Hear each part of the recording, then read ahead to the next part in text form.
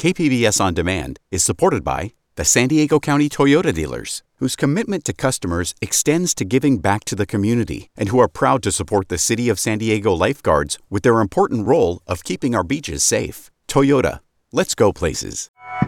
Welcome to KPBS Roundtable. I'm Matt Hoffman. After 3 years, the pandemic-era immigration policy Title 42 has ended, what it means and the potential impact for San Diego.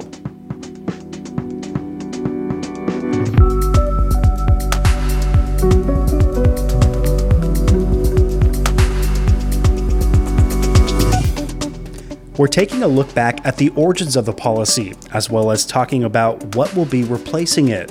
We have done all we can with the resources that we have and within the system that we are operating under. And local independent TV station KUSI is being sold to national media company Nexstar. What that means for media in San Diego. Don't go anywhere. Roundtable is coming up next.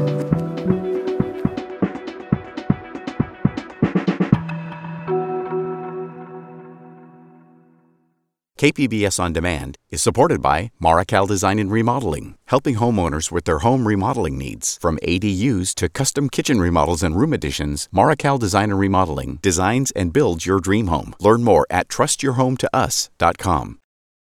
Immigration policy is fundamentally changing. After 3 years, Title 42 is gone. That was a pandemic-era health order that allowed border agents to quickly turn away migrants on the grounds of stopping the pandemic. Now there's new rules as San Diego officials expect to see a lot more migrants and asylum seekers arriving at the southern border. Joining us to break down all these latest developments in this 3-year-long saga is KPBS border reporter Gustavo Solis. And Gustavo, welcome back to Roundtable. Hey, thanks for having me back. Great to have you here. I know we've had a lot of different discussions with you over these past couple of years. Yeah. So let's start out with, we've been hearing about an increase in migrants along the U.S.-Mexico border, not just here in San Diego, but elsewhere. And this all leading up to the weeks where Title 42 is ending. What can you tell us about what's happening here in the San Diego-Tijuana region right now? Yeah, relative to what we've seen in Texas and specifically El Paso, San Diego hasn't seen those dramatic images of migrants sleeping on the street. Relative to that, things are a lot calmer. It kind of feels like the calm before the storm. But things are tense out there, and there's a lot of uncertainty right now. We do know that on the Mexican side of the border in Tijuana, the migrant shelters are at capacity. And they've been like this for the last couple of years, mostly because Title 42, right? We also know that Customs and Border Protection has created this makeshift migrant camp in the space between the two border walls in San Isidro. I was there yesterday and I saw 400 men, women, and children there just kind of being funneled and kept there. And we know that on the San Diego side of the border, migrant shelters are preparing as best as they can. I talked with Catholic Charities who said they increased staff and food and clothing donations in anticipation of what will happen. And Gustavo, I remember from some of our previous conversations when we talked about, this buildup of migrants on the southern border waiting to come in, you would talk to people that said that we shouldn't necessarily be surprised by this because it's sort of a self-made issue. What did they mean by that? Well, yeah, exactly. It's kind of what happens when you close access to an entry point for a long time. Like the analogy I like to use is closing a highway, right? If we close a highway, the traffic doesn't go away. The traffic is going to get backed up. And when you reopen the highway, that traffic is still going to be there. And that's kind of what happened with Title 42. With Title 42, you closed off a lot of access to the country. And in the last 3 years, that access has been closed, but the original reasons of why people are fleeing and then the push factors of driving people to migrate in the first place, those things haven't gone away. So, Gustavo, Title 42 has ended. So, simple question, maybe not a simple answer. What's replacing it? It'll be a combination of things. So you're right about it not being a simple answer. A part of it will go back to how the U.S. treated migration before Title 42 was enacted in March 2020. But there will also be a new set of restrictions to asylum. We should expect to see things like Title 8 and expedited removal. Generally speaking, it means that migrants will be vetted, given a chance to request asylum go through a brief interview, and those who can establish a legitimate reason for having it can continue on in the process, and those who don't would be deported. There's other things at play, like the CBP-1 mobile app that we've talked about before. That'll play a bigger role. One of the biggest changes is the new asylum transit ban that the Biden administration put in place. It's very similar to a ban that Trump tried to implement and Biden criticized when he was a presidential candidate. But it creates this presumption of ineligibility for asylum if migrants don't apply for asylum in a third country that they pass to before getting to the U.S. This is probably the biggest historical shift in the asylum process. Before we get too far into recent changes in immigration, let's step back a bit. Title 42, as we mentioned, it's been in place for a few years. And Gustavo, you've been there covering its seemingly ever-changing implementation. How would you describe this policy that was first introduced by the Trump administration? Yeah, I think the best way to describe Title 42 is as a Trojan horse, right? It's a border enforcement policy that was masked as a public health order. Title 42 uses the pandemic, and the stated goal of the policy is to slow the spread of COVID-19. So it uses the pandemic to restrict people's legal right to access the asylum system along the border. We know now through reporting that former President Trump aide Stephen Miller, he wanted to use Title 42 as early as 2018 to keep migrants out of the country. The pandemic just gave him the opening that he needed to do it. We also know through more reporting that the Trump administration pressured doctors from the CDC to issue the public health order in the first place, even though those doctors knew there was no public health basis for it. We've heard a lot about Title 42 in the last couple of weeks, and it's telling that all the arguments in favor of keeping it and all the concerns are about it as a border enforcement policy, not so much as a stop the spread of COVID policy. And Gustavo, how did you see Title 42 being used along the southern border? Yeah, well, it was used, I think, 2.7 million times to keep migrants away, turn migrants away from the border. And I think how we frame that is important because a lot of the media gets this wrong. They say that it was used to turn 2.5 million people away. But no, it was used 2.7 million times. And a lot of the time, multiple people were turned away once. So it led to this situation where there were repeat people being turned away, but they were kind of counted as individuals. And it really made it seem like the record number apprehensions, which they were. I'm not saying they weren't, but it made it higher than it really were because there were a lot of repeat offenders. But how it looked on the ground, I mean, it kind of looked like a bouncer keeping people out of a club, right? They're just Title 42, sorry, you can't come here, like borders closed for you. And over time we did, and we reported on racial disparities and how it was used. Specifically, like Title 42, it gives border officials the discretion to grant exemptions on a case-by-case basis, right? Let's say you're an asylum seeker and you're in a particularly vulnerable situation. It's like life and death, and you can't wait. Someone at the border has the discretion to say, okay, you're exempt from it, come on in. In practice, that exemption was used predominantly on white migrants. Specifically, last summer, Russian nationals were fleeing the Russian war. I remember seeing border officials just let white people in and turn away black and brown migrants from Latin America. And just the visual optics of that were really, really hard to ignore. And also something with Title 42 was the speed in which people could be turned around, right? And we'll get into it a little bit later, but it's a much longer process, whereas with Title 42, I mean, they could be turned around like in hours or even less maybe. Yeah, I mean, people called it the revolving door. And for that reason, that's why you had people trying to cross multiple times over and over again, driving up those apprehensions numbers. There was really no legal consequence for crossing illegally with Title 42, not the way that there is with some of the other measures like Title 8. And we sort of talked about this a little bit earlier. Some people listening to this might be thinking, wait, Title 42, it's a public health order. Hasn't the pandemic been fairly calm for a while now? Yeah. And I remember when you were on before, there's been efforts to remove it before, just this week, but those were all stalled in different ways, right? I mean, what sort of happened with those? Yeah, that's been like an issue since 2020, really, since Biden got elected. I mean, people thought that Title 42 would go away as soon as Biden became president. And that's because he ran on a platform to get rid of Trump policies and restore a safe and humane immigration system. But he didn't really do that, not when he came to Title 42. He waited a couple of years to end it. When he did finally try to end it, a federal judge blocked him, and he actually expanded Title 42 to cover more nationalities. But he waited to end it, and then once he did try, he got blocked by Republican attorneys generals who got federal judges to issue orders that prevented him from blocking it. So then how did we get to this week, Title 42 actually being lifted? Why now? Yeah, well, it's because there's no longer a federal COVID emergency, right? I mean, on paper, Title 42 is still that public health order that's tied to the pandemic, and the federal government can't keep it around and get rid of all the other pandemic restrictions. So it's basically just kind of through the virtue of the rest of the orders expiring, this also expires along with it. So now we have some new rules. Well, we're kind of actually back to something we used to have called Title 8.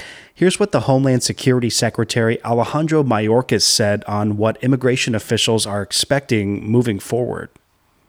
I have said for months and months that the challenge at the border is and is going to be very difficult. And we have spoken repeatedly about the fact that that difficulty may actually only increase at this time of transition. It is going to take a period of time for our approach to actually gain traction and show results. And I've been very clear about that. The fundamental reason why we have a challenge at our border, and we've had this challenge many a time before, is because we are working within the constraints of a fundamentally broken immigration system, and we also are operating on resources that are far less than those that we need and that we've requested. There's a lot to unpack there, Gustavo, but the secretary mentioned, this time of transition and this new approach. What do you make of what he said and how these policies might work? Well, you can hear the frustration in his voice, right? And if you heard the rest of the press conference, he really threw Congress under the bus. And not just this Congress, but every Congress for the last 20 years that has failed to pass comprehensive immigration reform. And he's not wrong, right? We have an immigration system that was created in the 90s. And migration then was very different than what it is now, both in terms of why migrants are fleeing in the first place and the types of migrants who are coming to the U.S. We have this system of outdated laws that really fails to address the situation on the ground. And that's part of the reason why it seems like every other year there's a different border crisis, Part of these policies is federal immigration officials will generally presume everyone entering the country illegally is not eligible for asylum. And Gustavo, you mentioned earlier that was one big shift that you're noticing here. Can you explain how somebody would actually qualify for asylum and why they might not go through the legal channels if they are eligible? Well, this is a massive shift, as I mentioned before, and the Biden administration is already getting significant blowback from progressive and pro-immigrant groups. Just to talk about the shift a little bit, like since World War II, which is sort of where our modern asylum system comes from, after the U.S. turned away Jewish asylum seekers, the asylum laws in this country have allowed migrants to enter the country legally and still be eligible for asylum. Those laws recognize that migrants fleeing legitimate danger may have not enough time or resources to get a visa. They may not live in a country where a regime offers them a passport. They may have to flee overnight. This new rule is a big shift. That people will be presumed ineligible for asylum unless they make an appointment through a mobile app. And that mobile app has a whole host of problems. It's been called the Ticketmaster of Asylum because of how glitchy and unfair it seems to be. We'd like to hear from you. What are your thoughts on the ending of Title 42? Give us a call at 619-452-0228. You can leave us a voicemail there, or you can email us at roundtable@kpbs.org. When we come back, we're talking about the potential impact from these new immigration policies.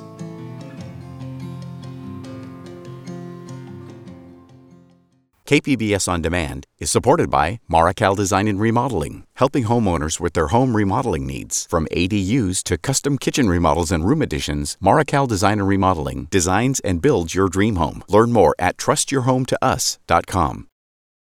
You're listening to KPBS Roundtable. I'm Matt Hoffman.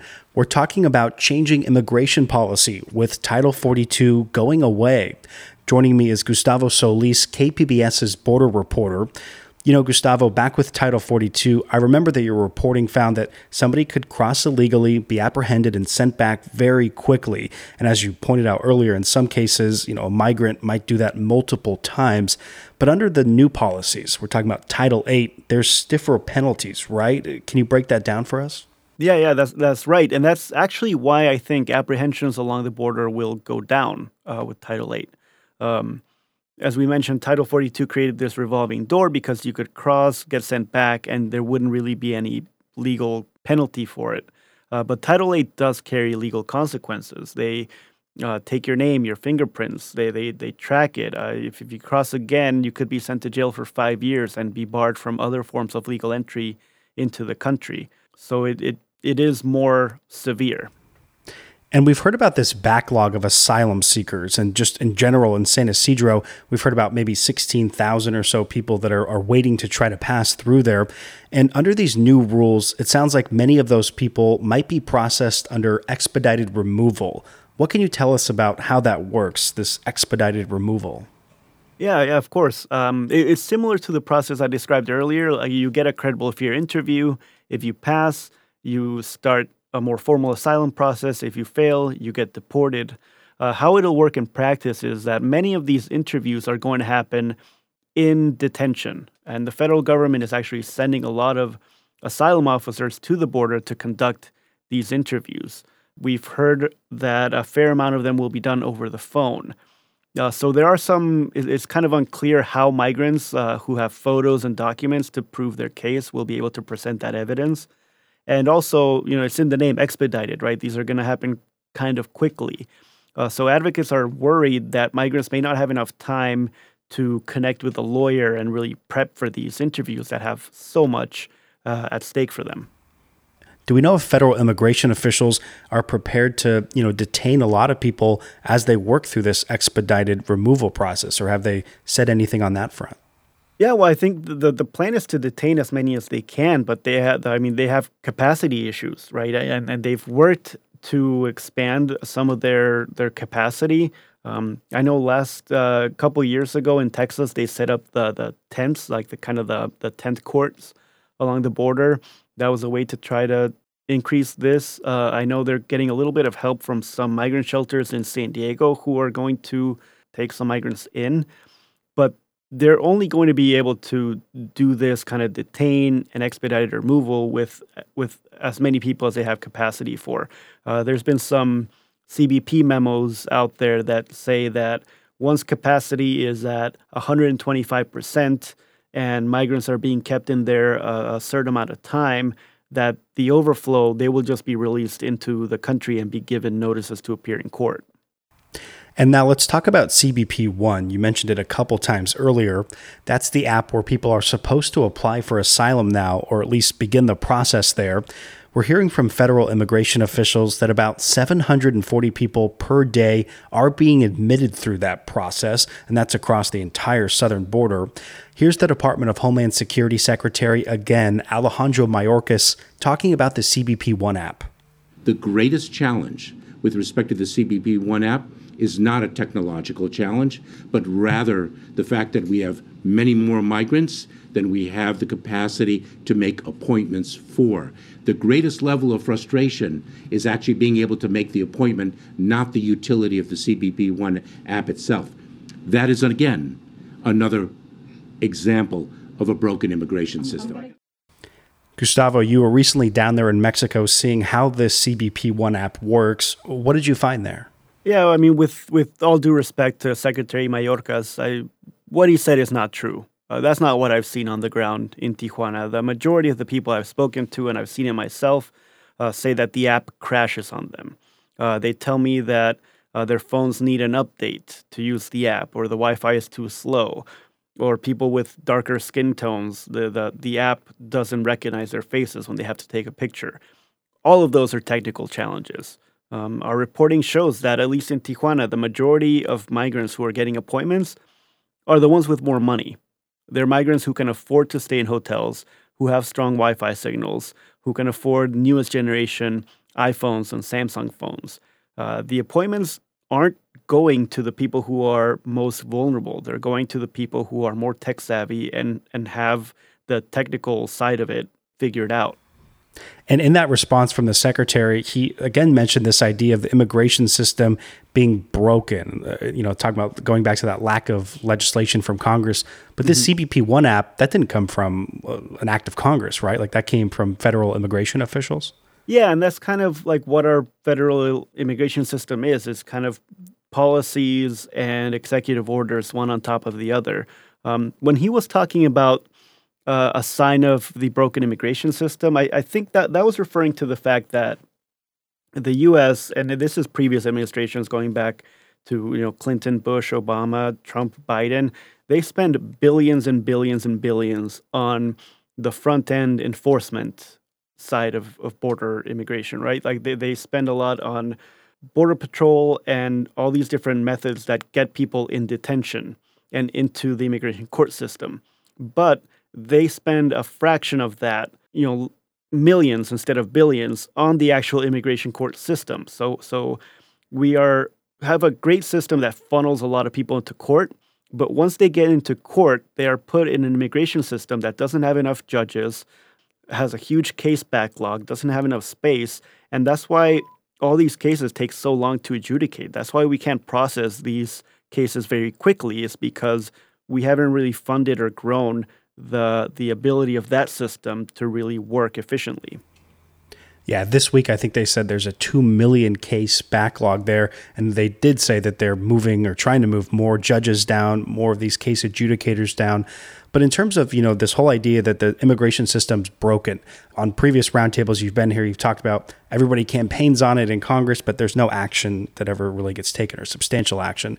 Is there any idea that that's changing or that there's like renewed efforts there? No, there really isn't, and I doubt there will be, because we're coming up with another campaign, right? And I think I've mentioned it before. The after the 2020 election, the Democrats had the White House, Congress, and the Senate, and we still didn't see comprehensive immigration reform. I think the Obama administration also had a 2-year window to see that. Now with the Congress going to the Republicans, there's even less of a shot at it. And coming up ahead of a presidential election, I don't think anyone's going to want to touch this topic right now. Both parties will campaign on it. We know that President Biden got elected partly for his rhetoric to reverse all the Trump-era policies, which, to his credit, he's done some, but he's kept some of them in place.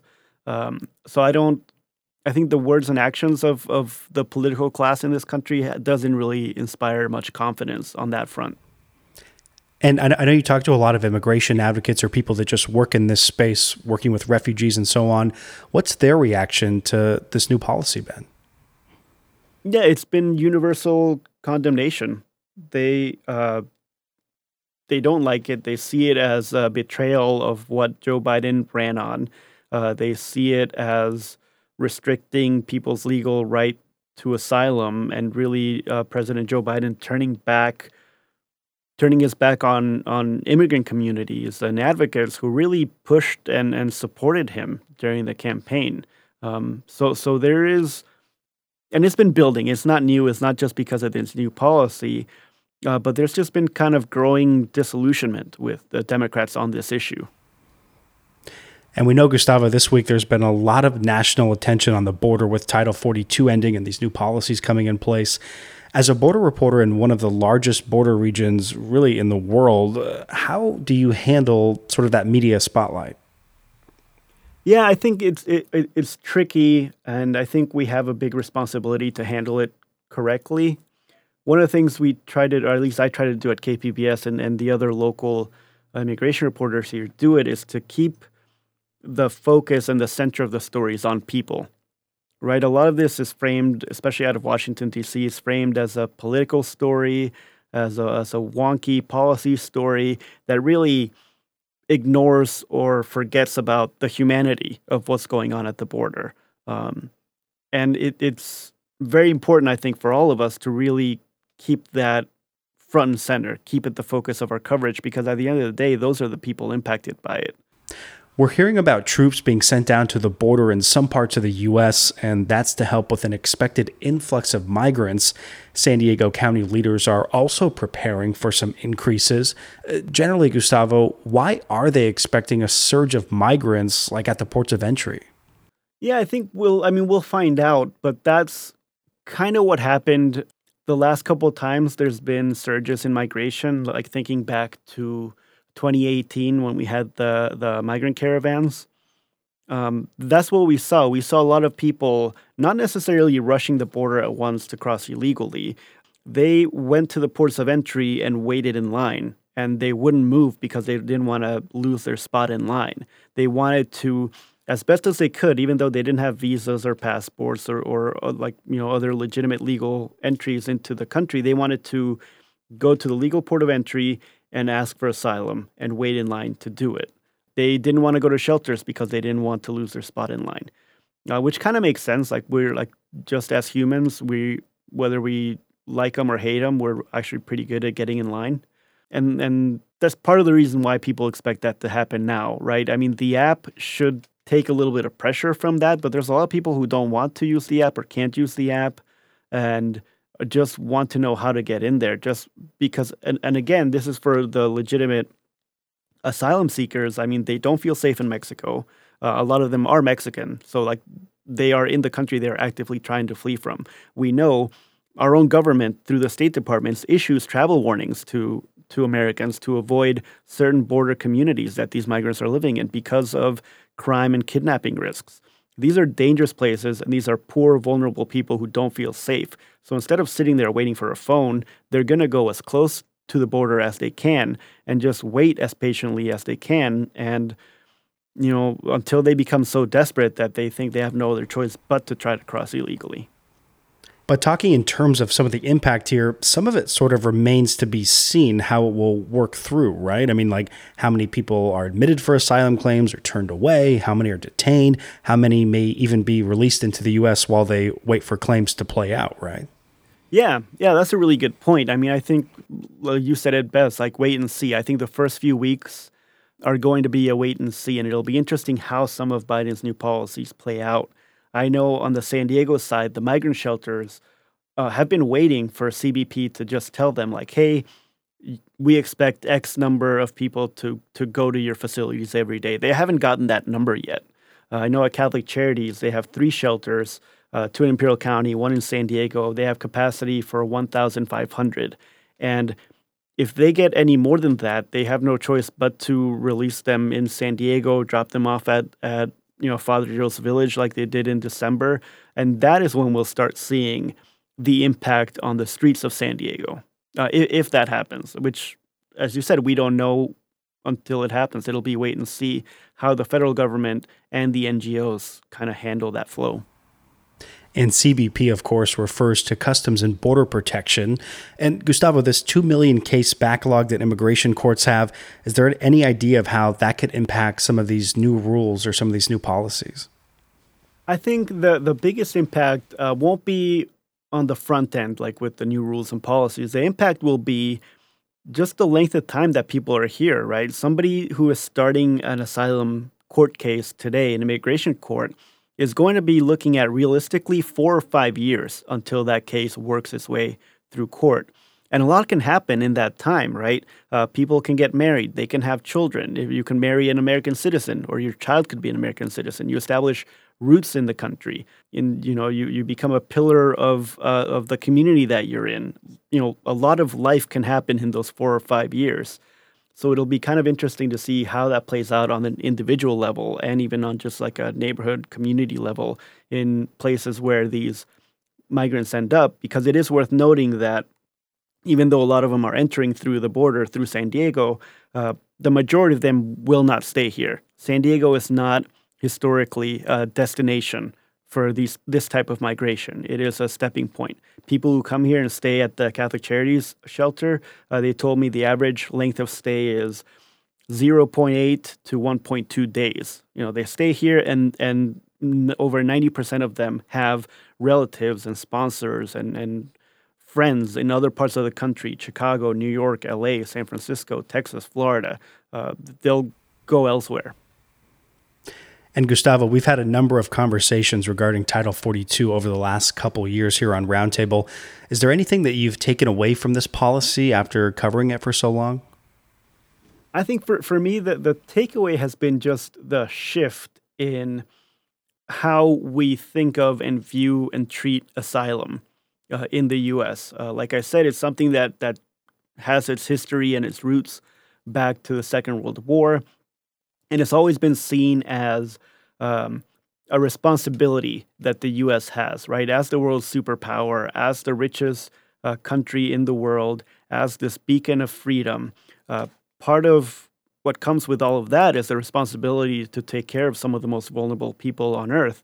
And the last couple of years in Title 42 specifically has kind of shifted that narrative from asylum going to being a responsibility to becoming a burden. That is something that large parts of our society are trying to kind of get rid of and frame it as something we shouldn't be doing anymore. I think that is the long-lasting impact. So you're in Tijuana today, and we say that that's Friday, the first full day of this implementation. What are you going to be looking for down there, or just even following in the days and weeks ahead? Yeah, I'm just going to see how the process. I'm going to see how it works on the ground, right? I'll be there looking at where migrants line up, how they are treated by Border Patrol, whether they're turned away or not, how Tijuana reacts, because the last thing the city of Tijuana wants is another migrant camp like they had last year at the border crossing. So it'll be really interesting to see how the process works out, where the people move, where they're allowed to stay, and just like you said, the impact of these policies on the ground. So that's kind of what I'll be looking at to see how effectively or ineffectively the process is working. We've been speaking with Gustavo Solis, KPBS's border reporter. Gustavo, always a pleasure to have you here on Roundtable. Yeah, thank you. I'm happy you're covering this. It's very important. We want to hear your thoughts on this situation along the U.S.-Mexico border. You can email us at roundtable@kpbs.org or give us a call, 619-452-0228. You can leave us a voicemail there. If you do, leave your name and what city you're calling from, and we might use your message in a future show. Coming up next, longtime independent TV station KUSI is being sold to a national media company. What it means for San Diego media when we come back.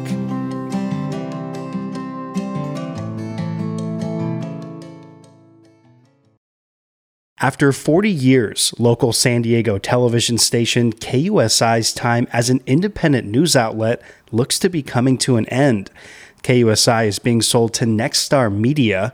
That's a national media company which also owns Fox 5 San Diego. It's also the majority owner of the national CW network. Owned by the McKinnon family since its founding in 1982, KUSI has been synonymous with local news coverage, and that's even as we've seen other local media entities become part of larger national conglomerates. But that's all likely changing with this sale. Here to tell us more about the situation is Natalie Rocha. She's the small business reporter with the San Diego Union Tribune. Natalie, thanks so much for being here on Roundtable. Thanks so much for having me, Matt. Great to have you here. So KUSI, it's being bought by Nexstar Media, and we're talking $35 million for the sale. Can you tell us what we know about this so far? Yeah, so KUSI is a long-time station in San Diego. You know, people know it for their hyper-local news coverage of, high school sports, of politics, of, community events. And so now they're going to become a part of a national network, and they were the last independently owned station in San Diego. So it might change their programming. We're not sure yet, but that is kind of what's going on right now. Yeah, you're going to have to wonder if they're still going to be doing things like the Prep Pigskin Report, all those high school games. But before we get into some of that, what can you tell us about KUSI's soon-to-be new owners? And we're talking about Nexstar Media there. We know that they own Fox 5 San Diego, but what else is new about them? Yeah, to give you some background on them, Nexstar Media is America's largest local television and media company. So they're Texas-based, and they own about 200, or they partner with about 200 stations across the U.S., including Fox 5. So they also own the CW, News Nation, and they have a 31% stake in the Food Network. So they have a lot of reach on a lot of different platforms. It's got to make you wonder why they're interested in owning a second station here in San Diego, but part of it might be their stake in the CW, and that's Nexstar's. It did say that they were exploring making KUSI a CW affiliate. Can you explain what an affiliate or affiliation is and how that could maybe change KUSI as people know it? In the broadcasting world, an affiliate is a local station that has an agreement with a bigger network to carry their programming. So again, you might see this on some of our other local stations when they carry some of the morning talk shows or even the late night talk shows. Those are consistent with those stations across the country. So that could be what comes with being a CW affiliate, is carrying those programs specific to that network. Do we know if that can have an impact in terms of like less local news and more maybe national shows like you're talking about? Now, I'm not sure on that front, but it's my understanding that they could change the amount of news programming that they have right now, because right now as an independent station, KUSI has a little bit more flexibility and free range to run their own programming that's, again, all about San Diego at the times that they want. But if you are an affiliate, you have to meet certain things in your contract. So again, you have to show the national news broadcast at a certain hour or that certain, morning newscast from the talk shows. And so it might change again when you see those programs, but we're not sure yet how that'll affect what kind of news programming they do right now. About 2 months ago, Natalie, a jury awarded former KUSI news anchor Sandra Moss more than $1.5 million, and that was in a case that she had filed against the station regarding pay disparities. Do we know if that played a role in this sale or this sort of transition here? So I asked KUSI's owner and founder, Mike McKinnon, about this case and if it had an impact on the decision to sell, and he said it did not, despite the fact that they did have to pay out a large sum of money as a result of that trial. And so you say that you spoke with KUSI's current owner, Mike McKinnon. What did you guys talk about? I mean, what did he talk about for the reasons for this sale? So two things really stuck out to me. It was the fact that it's really financially difficult to run an independent station at this point in kind of the media landscape. So again, while finances did play a role in the decision to sell, it again was not a result of them paying out that lawsuit. But at the same time, he said that it was a really good fit to work with Nexstar because he's known the CEO of the company for a really long time, more like 30 years. And so he said that they hope that they can kind of carry on what they've built at KUSI with the resources they have, because again, it's just really hard to financially and logistically support an independent station at this point. And when you say work with Nexstar, do we know, does Mike McKinnon, do they somehow still plan to be involved in this new station, or do you get the sense that Nexstar is completely going to take it over? It's my understanding from when I spoke with Mike that his family will be exiting KUSI with this sale because, again, they're the ones who built it up, but this is, again, going to be part of a bigger network, so they will be exiting KUSI. And let's talk about the McKinnon family a little bit. They've owned KUSI since it began, and that was in the early 1980s. What can you tell us about their family and sort of their vision for KUSI? Some people listening, they might, point out that the station usually is associated with more right or maybe conservative news coverage, but was that always their sort of vision?